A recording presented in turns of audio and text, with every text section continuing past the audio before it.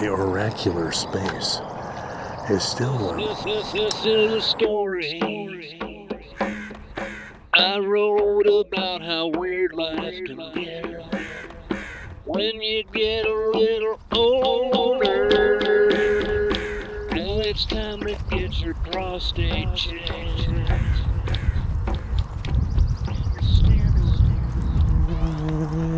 It's Tuesday.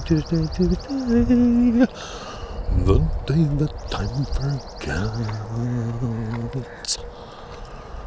That's right, friends. It's 4:51 a.m.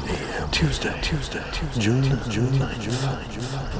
2020, and amongst the months again. Audio blog for a Tuesday.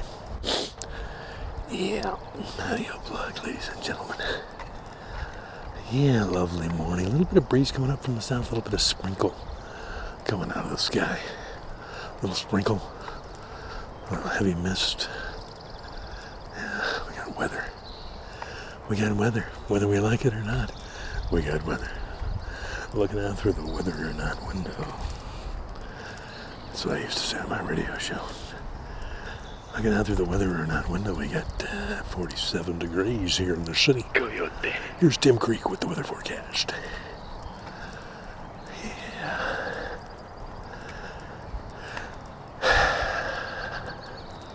How you doing?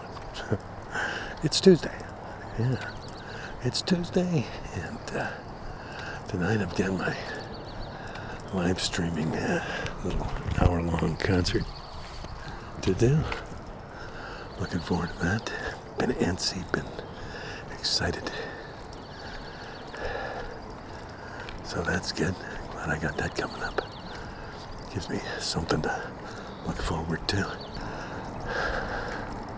Birds seem to be having dominion. I don't know if you've noticed this or not, but the freeway sound is getting a little louder.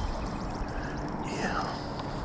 Although there's still not much traffic here in the Oracle area, the oracular space is still, well, nothing to the east, nothing to the west, that kind of thing. Yeah, no birds in the roadway, no headlights, no taillights, just smooth sailing into the avenue of the trees. But the roar of the freeway has gotten markedly louder. More people getting back to it, whatever it was in their lives. Yeah. And I'm walking along singing a song on a Tuesday morning. I'm kind of enjoying the misty qualities because it's not too cold out here. It's probably about 53 degrees, so it's not. It might be a little breezy, but it's not chilly at all. So the mist is actually quite refreshing. Yeah, I think that we should arrange to have this every day. That'd be nice, like in July, August, when it gets nice and warm. We should have this misty quality in the mornings. Let's see if we can arrange that, shall we? Yeah. What do you have to? Is there a phone number you call? Is there an address? Can we direct our cards and letters to a particular address to get this kind of system? You're looking at your death, and you're looking at your life, and you're looking at what's been wrong. You're looking at your death, and you're looking at your life, and you're looking at what's been wrong and right.